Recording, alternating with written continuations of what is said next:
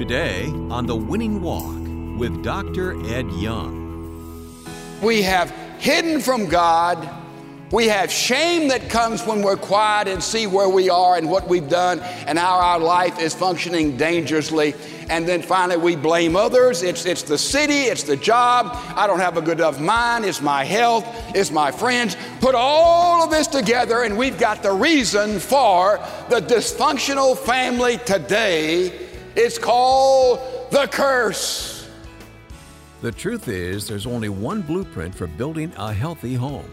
Welcome to The Winning Walk with Dr. Ed Young. Today, Dr. Young begins his message, Building a Functional Family. It gives you powerful insight into the biblical building blocks for a healthy home. You won't want to miss it, so stay with us on The Winning Walk.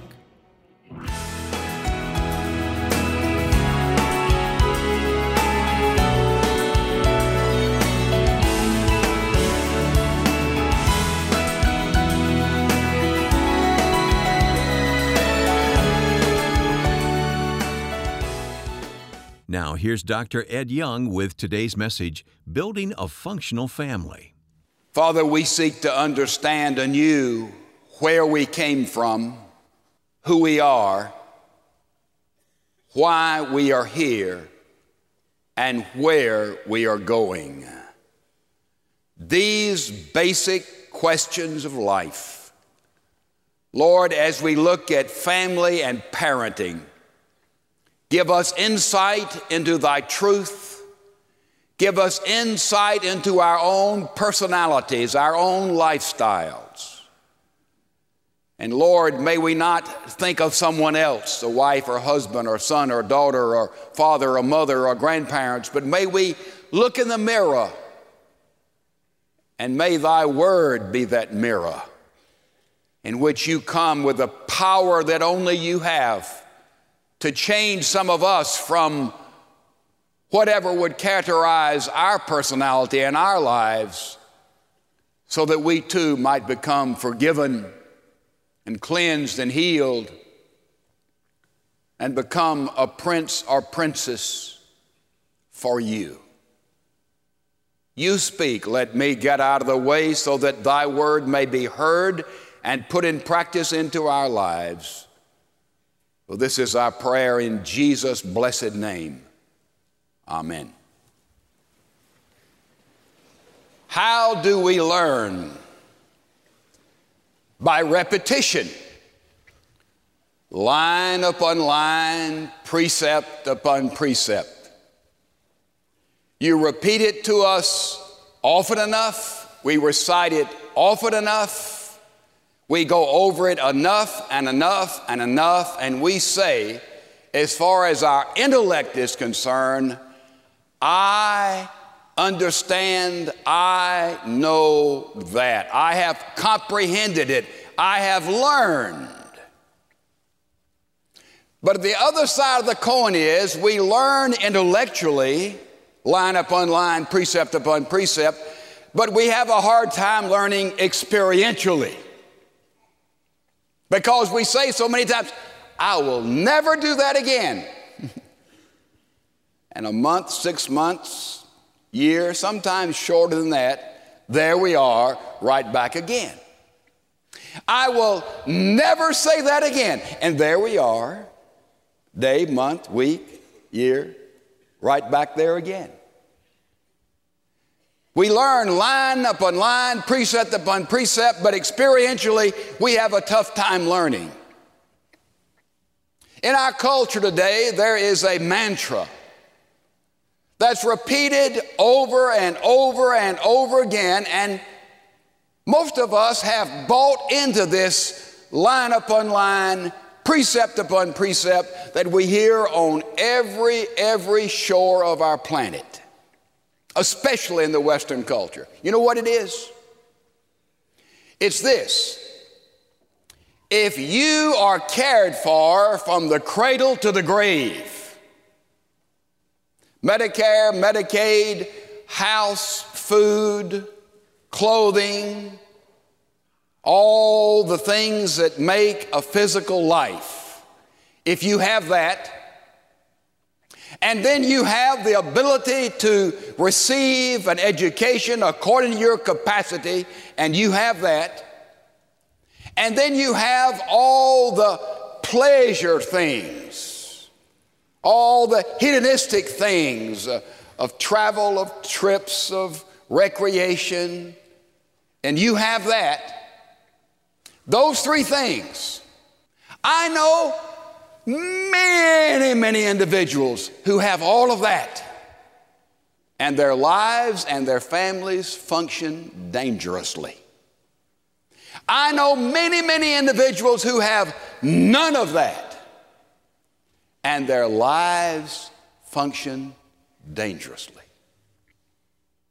I stated last week before almost 16,000 people who came to worship in our weekend services this fact: the dysfunctional family is the #1 problem in America. And you know what? I get letters about everything, calls about everything, emails about everything, but I didn't get a one who said that's not true. I think it's beyond debate. The dysfunctional family is the #1 problem in America. We discovered the word dysfunctional means not functioning. Oh no, it means functioning dangerously. Now we have to ask the problem, how did this happen? What's the basic core thing? And I have tried to use all kind of verbiage and see how we ended up like this, with this dysfunctional family. And I said, well, a dysfunctional family has a dysfunctional daughter, and a dysfunctional family has a dysfunctional son, and the dysfunctional son marries a dysfunctional daughter, and they have children who are dysfunctional. That's how it happens. That's the diagnosis. What's the problem? And I thought about trying to express the problem as simply and succinctly as I possibly could. And I kept narrowing it down until finally it was ever so obvious. The problem is one thing: the curse. The curse. You say, what is that?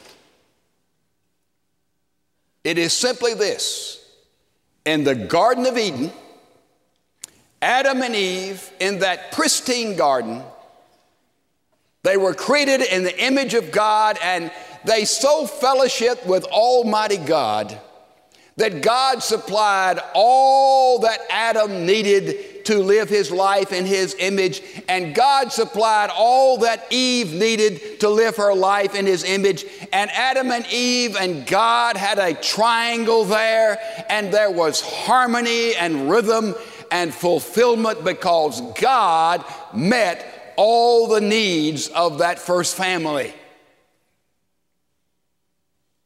It was magnificent. They had dominion. Their marriage clicked, their lives clicked, their vocation clicked. They had it all together. But something happened. The evil one came with the serpent, and he offered a proposition. He said, do you want to be like God? Do you want to be like God? And suddenly I know it's fruit, but we'll call it the pre-apple garden, the two inhabitants made a very serious mistake. We call it the fall, okay? The fall. And they decided to trade dependence on God for control. They thought the ability to control their own lives, their own destiny, to meet their own needs, to make their own choices was better than being dependent upon Almighty God to meet all their needs and to lead them and guide them in His way and in His will. So they moved from dependence on God to control their own lives. the curse began. Now, how did the curse play out itself? Right there in the beginning, it played out itself exactly the way it plays out today. First of all, every relationship was changed. Every relationship was changed. Their relationship to God, they wanted to hide. They were hiding. God says, Adam, where are you? I don't see you. I'm not fellowshipping with you. Where are you? He said, I'm hiding. You're hiding? When we decide to move from being dependent upon God to making our own decisions and calling our own shots in our life and doing our own thing, the first thing that happens in our relationship to God, we want to hide. Now, I've heard a zillion reasons why people do not read the Bible every day and pray. I've heard 10 zillion reasons why people do not go to church. I don't like organized religion, therefore I like disorganized religion. I don't like the choir. I don't like this. I don't like that. It's too big. It's too small. You can't tell me anything I haven't already heard about why we're not faithful in God's house. But I am going to tell you this morning categorically, dogmatically, the reason many of us are not faithful in God's house is because we have decided to move from being dependent upon Him to control our own lives and make our own choices. Therefore, we must hide. We don't want to be close to God, to deal with God, to know God. We hide, just like Adam and Eve. The first thing that changes when we move from being dependent to controlling our own lives is we hide from God, our relationship with God. The next thing that changes is our relationship to ourselves. Oh, number one, you know what we feel about ourselves? Shame. That's the reason we got to have the music going. That's the reason we've got to be watching TV. That's the reason we've got to be going on a trip. That's the reason we've got to be building something. We've got to be doing something. We've got to be reading something. We've got to be writing something. We've got to be moving. Because when we get quiet, we recognize shame because we know the fact that we're controlling ourselves. There's a lot of things that get out of control and are beginning to function dangerously. So our relationship to ourselves is one of shame. Unless we keep the racket going, the activity going, the challenge going, and we have to move and go. And so many people say to me, I don't like being alone. I've got to be with somebody, or I have to be asleep. You see, the reason so many times for that is that there is shame because we want to run our own lives, and we are running our own lives in rebellion against God. The next thing that changed is our relationship to others. We see it in Adam and Eve. And there's blame. We hide God. We hide. Shame ourselves. Blame others. God confronted Adam. He said, it's my wife. God confronted Eve. It's the serpent. And they both were trying to blame God. And this pattern has gone over and over in every individual life present here today because we were born in sin, not the sexual acts, not the birth. We were born with a bent towards sin because we inherited this from Adam and Eve, and we have perpetuated this because we too have. I don't want to be dependent on God. I want to control my own life. And we have hidden from God. We have shame that comes when we're quiet and see where we are and what we've done and how our life is functioning dangerously. And then finally we blame others. It's the city, it's the job. I don't have a good enough mind. It's my health. It's my friends. We have a zillion ways in which to blame others. Put all of this together and we've got the reason for the dysfunctional family today It's called the curse. The curse. Now, see it played out in the family of Jacob. The curse expresses itself. We run our own lives in so many different ways. In one family, it will be a family that has a spirit of anger, of temper.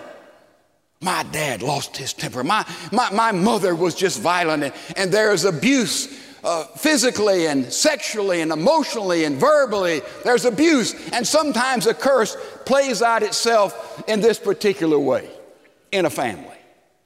Sometimes it plays itself with sexual problems, with disorientation, with abnormal drives, with unfaithfulness, adultery, fornication. So many ways it expresses itself sexually. In some family, it plays it out in that way. In another situation, it'll play itself out, well, you name it, fill in the blank. Now, as we look at this patriarchal constellation, Abraham, Isaac, and Jacob, we have from Genesis 12 through Genesis 50 a picture of a dysfunctional family. Oh, yeah. It's right there. And we have great detail about how this family functioned dangerously. And the way the curse expressed itself, first of all, now it splintered off into a lot of things.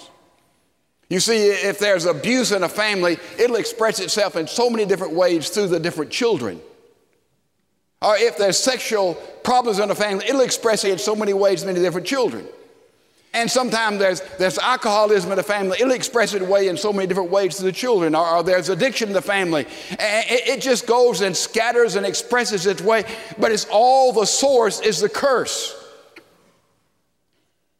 Now, how did it express itself in Abraham, Isaac, and Jacob's family? Favoritism. Isn't that interesting? Favoritism produces adversarial ambition. It wouldn't hurt if you wrote that down. Favoritism produces adversarial ambition. When favoritism is in a family, that's always the result. See it in the family of the patriarchs. Abraham preferred Isaac over Ishmael, his two children. Isaac had preeminence. Isaac preferred Esau over Jacob, second generation. But really, it was compounded there because Rebekah preferred Jacob over Esau. Here's mama's boy, Jacob cooked, stayed around home. Here's daddy's boy, Esau was the hunter and the outdoorsman. And you read the scripture and you have Isaac talking about my son, it was Esau. You have Rebekah talking about her son, it was Jacob. So you have favoritism in the family. And we've already looked at the results of that. Jake conned his brother out of his inheritance, the double portion the older son should have gotten. Remember, Esau was the older son because he was a twin, an older son of about probably 2 minutes. Bang. And then along with his mother, he fleeced and conned and lied to his daddy, Isaac, and he got his covenant birthright. So we see already how that played itself out in our study last week. Well, you say, surely Jacob, who had all of this problem, in fact, Esau put a contract out on his brother, said, I will kill him as soon as daddy dies. You would think surely Jacob would break this and he would see the danger and the deadliness of favoritism. But guess what? Jacob had Joseph. To the first 11 children that were born in his family, Joseph was by far his favorite, and he made no bones about it. You see, the curse is there in the family. You say, well, that's an abnormal thing. No, I just look at my own family, just part of my own family. You say, well, here's the curse. What's the problem with the curse? Well, that's just the way my family was. That's just the way your family is. That's just the way we are. What is the big deal about the curse anyway? We all have these propensities. We all have these tendencies. Is it nature? Is it nurture? You know, what's the diagnosis? We see it's the curse, but what is the problem with it? Let me tell you something. It gets compounded when it's passed from generation to generation to generation. And here is the problem with it. Take your Bibles, open to Exodus chapter number 34, verse 6 following. This is the problem with the curse. This is the vision Moses had of God. Exodus 34, beginning with verse 6. Then the Lord passed by in front of Moses and proclaimed, and boy, I love all this about God. You'll love this. Listen. The Lord God is compassionate. Aren't we thrilled God is compassionate? What if we had another kind of God? God is gracious. Oh, that's great. God is slow to anger. That's magnificent. And abounding in loving kindness and truth. Boy, that's God. Who keeps loving kindness for thousands. Oh, who forgives iniquity and transgression and sin. That's the kind of God I like, a God who is gracious and forgiving and long-suffering and kind and benevolent and gives gross sin and petty sin. We love a God of unbounding benevolence and love and benefits and forgiveness because we can do our own thing. But there's one little word there. You see it? The middle of verse 7, it says, yet. I wish that word were not there. Yet he will by no means leave the guilty unpunished, visiting the iniquity of the fathers on the children and on the grandchildren to the third and the fourth generation. That's the problem with the curse as it plays itself out in your personality, in your life, in your family, in your walk. That's the problem. See it? And it increases in intensity. Abraham, well, he passed off his wife as his sister on 2 occasions in order to save his life, and Isaac did it on 1 occasion, passed his wife off as his sister to save his hide. But then you have Jacob comes along, and all of this is compounded because you can study the children of Jake. Oh, we could spend a month looking at their lives as how this family dysfunctioned. And look what happened to the children.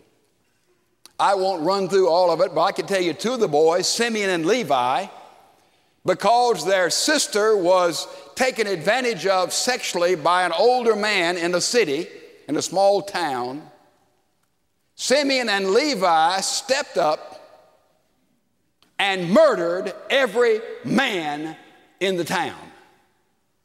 Mass murder. Simeon and Levi.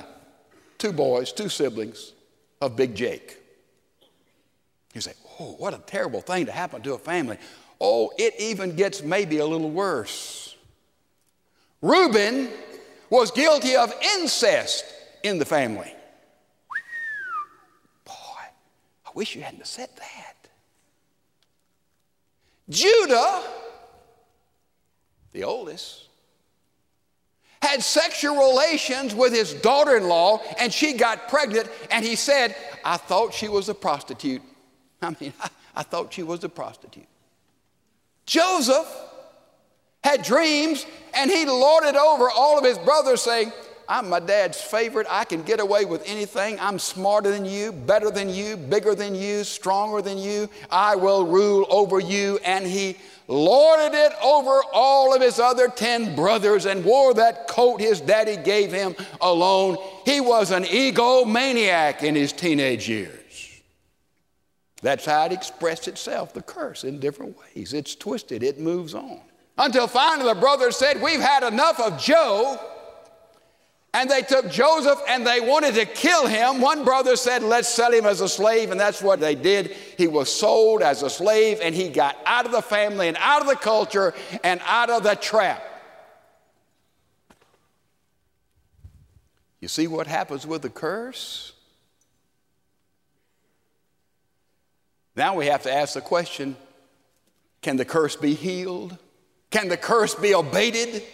Can the curse be eliminated? Because a lot of us here in different ways and different degrees, we have tendencies in our lives, in our families, in our personalities, in the way we relate to people. The curse is yet apparent.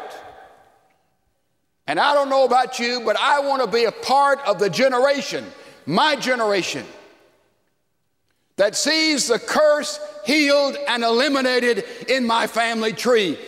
And many of us would stand up today and say, that's what I want. That's what must happen in my life.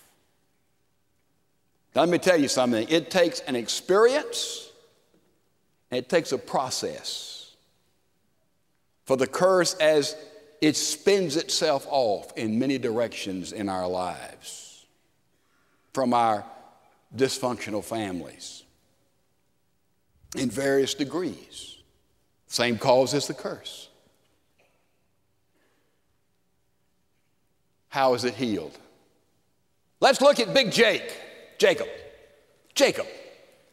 He had 3 great encounters with God. 3. The first one was at Bethel, house of God. Remember when he left his mother and dad under the auspices of going to find a wife who would be godly and not a Canaanite wife? The truth is, why did he leave home? Because his brother said, I'll kill you when daddy dies. Because you've conned me, you fleeced me. I'm going to kill you. He left out of fear of Esau, but he put a spin on it. You think spinning is brand new. He put a spin on it that he was going to find a godly woman with his mother's brother, a woman like his mother, and Isaac bought it and Rebekah perpetuated it, but really he was running for his life. See, as a young man leaving the protection and the sanctity of the home and the prosperity of the home and going out on his own into a new world, a new climate, and he had nothing. And he spent the night alone, and in that experience, he began to pray. And this is the Jacob's ladder. We are climbing Jacob's ladder. This is the experience, Bethel, in which he prayed. He saw his prayers going up, his prayers coming down, angels taking his petition up, angels taking his petition down. And the amazing thing is God in his grace, in his benevolence, in his love said, Jake, I'm going to make a great people out of you and out of your descendants. And here he was running because he had been such a flim-flam man in his own family, running for his life, but God said, I'm going to bless you. God is some kind of God, isn't he? Even in our rebellion and our sin and our functioning dangerously, he says, Jake, I'm going to bless you. You're going to be special. You're going to be a leader of a family, of a people that'll make a difference for me in the world. Isn't that amazing? That's Bethel, house of God. Great experience. The second great experience, some of you might think it was at Mizpah, the Mizpah covenant. You remember when, after being 20 years with Laban, after marrying 2 of his daughters, he now has 11 children, and he has totally fleeced Laban until he became wealthy, and Laban sort of held his own until Laban's son said, Jake is taking over everything, and Jacob picked up the vibes, and he ran in the cover of darkness until Laban went out and met him. He said, what do you mean, taking my 11 grandchildren and taking my 2 daughters, and you're running? What is the meaning of this? And Jake says, well, I was afraid you would kill me and wouldn't let me leave. I've worked for you 20 years, 7 years for one daughter, 7 years for another daughter, 6 years in which he did that fancy negotiation there where all the spotted and all the speckled cattle would be his, and he was a wealthy man, and he was running, taking great resources with him. And Laban says, all right, let's you go your way, I go my way. There we have what is called the Mizpah covenant, and we use that. It says something, may the Lord watch over you when we're absent one from another. We use that in a very pious way. May the Lord watch over you when we're absent one from another. Read the context of that verse. You know what it is? It's one cheat talking to another cheat, one crook talking to another crook, and you read the whole context, and he's saying to his father-in-law, Laban, when I can't watch you, I hope God watches you. And Laban saying, Jacob, you cheater, when I can't watch you, I hope God will watch you. And they put some rocks down. They built a pillar. They called it some kind of altar. And Jacob says, don't you pass these rocks to hurt me. And he says, I won't pass these rocks to hurt you. This is Young's free translation and is absolutely accurate. Two crooks, two mafia dons deciding on their turf. That's what that Mizpah covenant, as it's called, is all about. So that was not a great experience with God, in my opinion. But he had one at Bethel. And he had another great experience. As he was leaving home, it dawned on Jake. You know, it's been 20 years, but last time my brother Esau, he's a pretty tough guy, a hunter and an outdoorsman. He said he was going to kill me because I had stolen his double portion of inheritance and I had stolen his covenant birthright. I'd better check on the lay of the land back home before I go there with all of my vast resources, my wives, my children, all of my flocks and herds. I'd better see if Esau is still upset, if he's still going to kill me. So he sends a messenger with elaborate gifts for Esau, whom he hadn't seen for 20 years. And the messenger says, oh, my servant Jacob, it's very pious. Oh, my servant, your servant Jacob is coming back. Da, da, da, da, da. Here's all these gifts. And then the messenger comes back and Jake says, what did you read in old Esau? You know, what was he? He's ready for me to come back home. Everything seemed all right. Didn't seem, still upset about the little problems we had back there 20 years ago. And the messenger said he didn't say anything, but he is coming toward us with 400 armed men. What was that? Jacob says, I think we've got a problem, Canaan. But he sends more presents to Esau. More presents. He's still coming with 400 armed men. Jacob, with his brilliant way of chicanery and duplicity and political maneuvering and the way to soft soap and brag and praise, man, he had all the gifts of a thoroughgoing flim-flam man, con artist. I'm telling you, he would have been a fabulous salesman. And he was. So he sends his gifts to Esau, elaborate gifts. And then he divides all of his flocks up in one group and sends them over the Jabbok. He divides another group over the ford there in the Jabbok and the river. He says, well, if he attacks and takes all of my herds and kills all my servants in this first group, and then maybe the second group can get away, and if he gets that group, he gets the second group, and he said, then he sent his wives and his children over the Jabbok, and the last one to cross was old Jacob. He sent them all over. He stayed on the safe side of the river and spent the night. He was alone. I'm not a betting man, but I'll bet you. It's the first time he'd spent a night alone in a long time, maybe since when he left home 20 years ago and met God at Bethel. I don't know. But he was alone.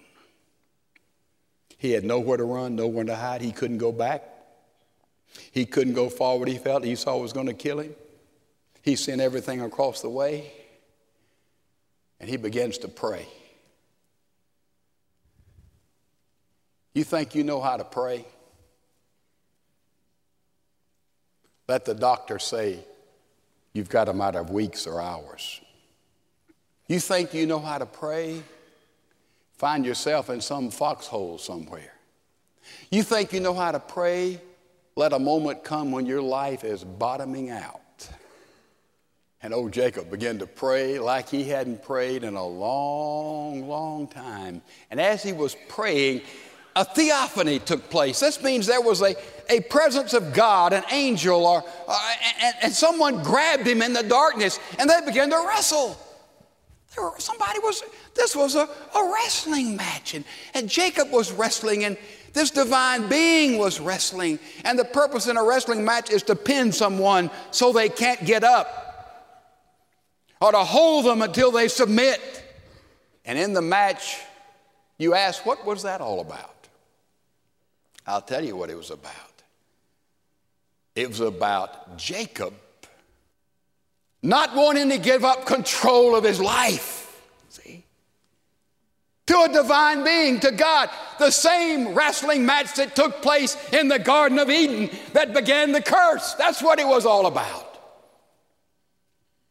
Jacob had got along with his own skill, with his own intellect, with his own ability, with his own genius, with his own cunning, with his own personality, doing his own thing, controlling his own life. And now he's at the end of his rope and he's wrestling with an angel, and the angel is holding him and squeezing him in a hold, squeezing all the ego, the pride, the self-sufficiency, the vanity, the falseness, the phoniness, the sin, the hypocrisy, the greed, the sexual immorality, the duplicity. He's squeezing it out of Big Jake.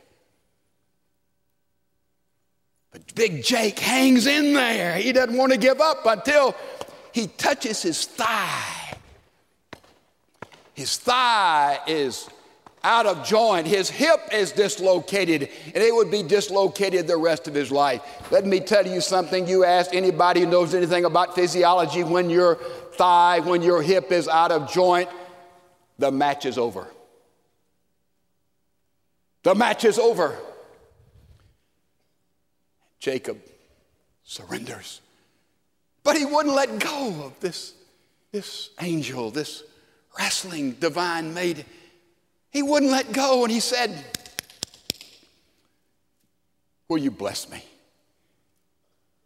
He said, Jacob, I'm not going to call you Jacob the cheater anymore. I'm going to change your name to Israel, a prince of God. Jacob got up and he limped the rest of his life. But he moved from being in control of his life to being dependent upon God. Guess what happened when he met Esau? Esau was glad to see him and glad to welcome him home. Isn't that great? Isn't that fabulous? First great experience, Bethel. Second great experience, Penuel, which means there by the Jabbok, I saw God face to face. Third experience, Egypt. Remember what we're talking about? We're talking about healing of the curse. We're talking about how it happened in Jacob's life. I think there at the Jabbok, when his hip was out of joint, the curse was healed because now he moved away from hiding. Jacob didn't hide from God anymore. He moved away from feeling ashamed in his own life. He moved away from blaming his daddy, his mother, his brother, his uncle. He moved away.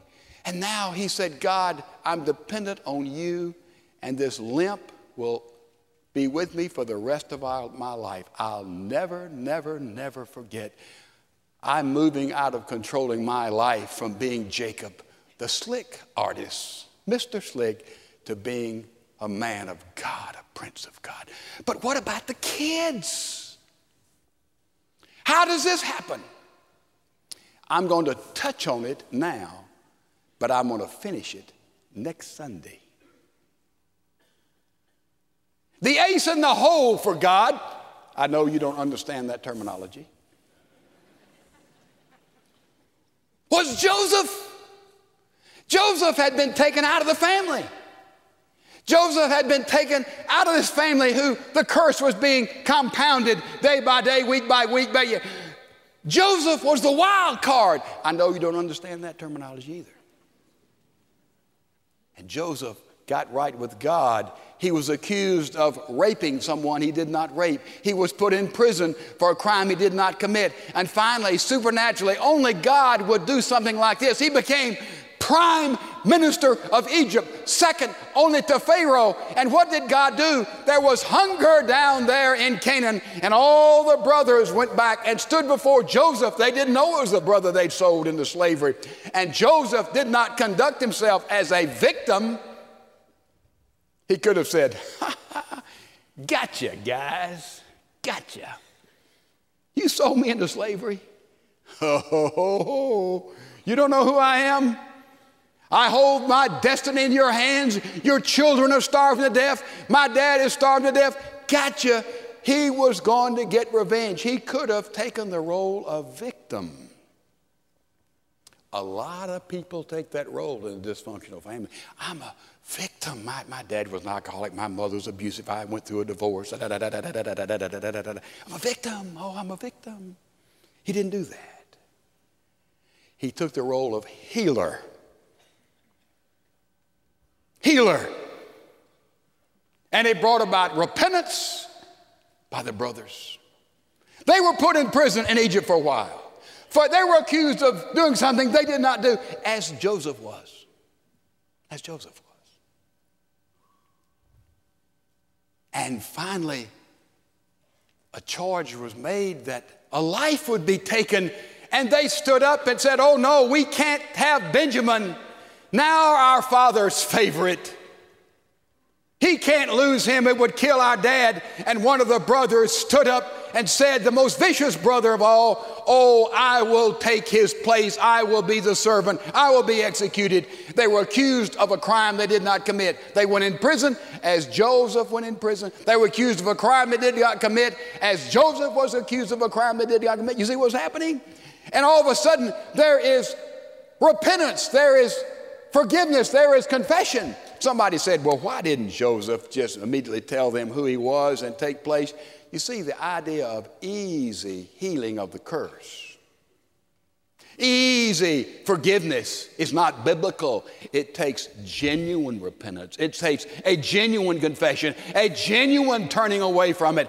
And Joseph was patient enough, and I think divine enough, to see that take place in his family. And then finally the boys knew who he was, and they cried. What a wonderful scene there in the Bible.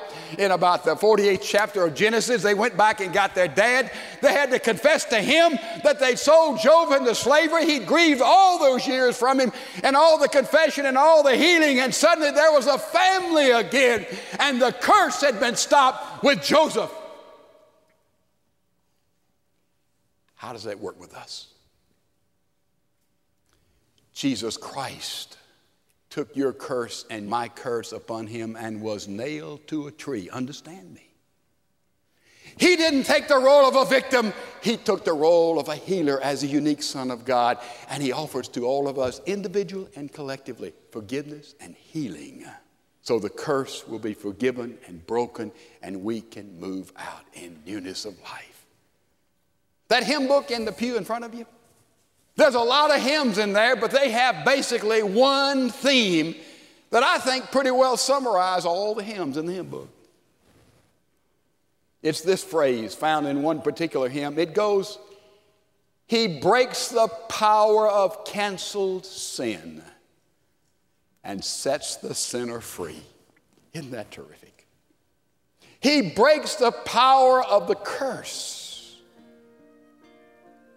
and sets the sinner, the family, free.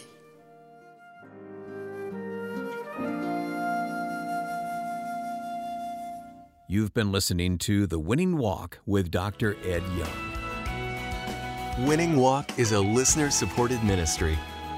Your prayers and financial support allow us to bring proven truth to listeners around the world. Connect with us at winningwalk.org. That's winningwalk.org.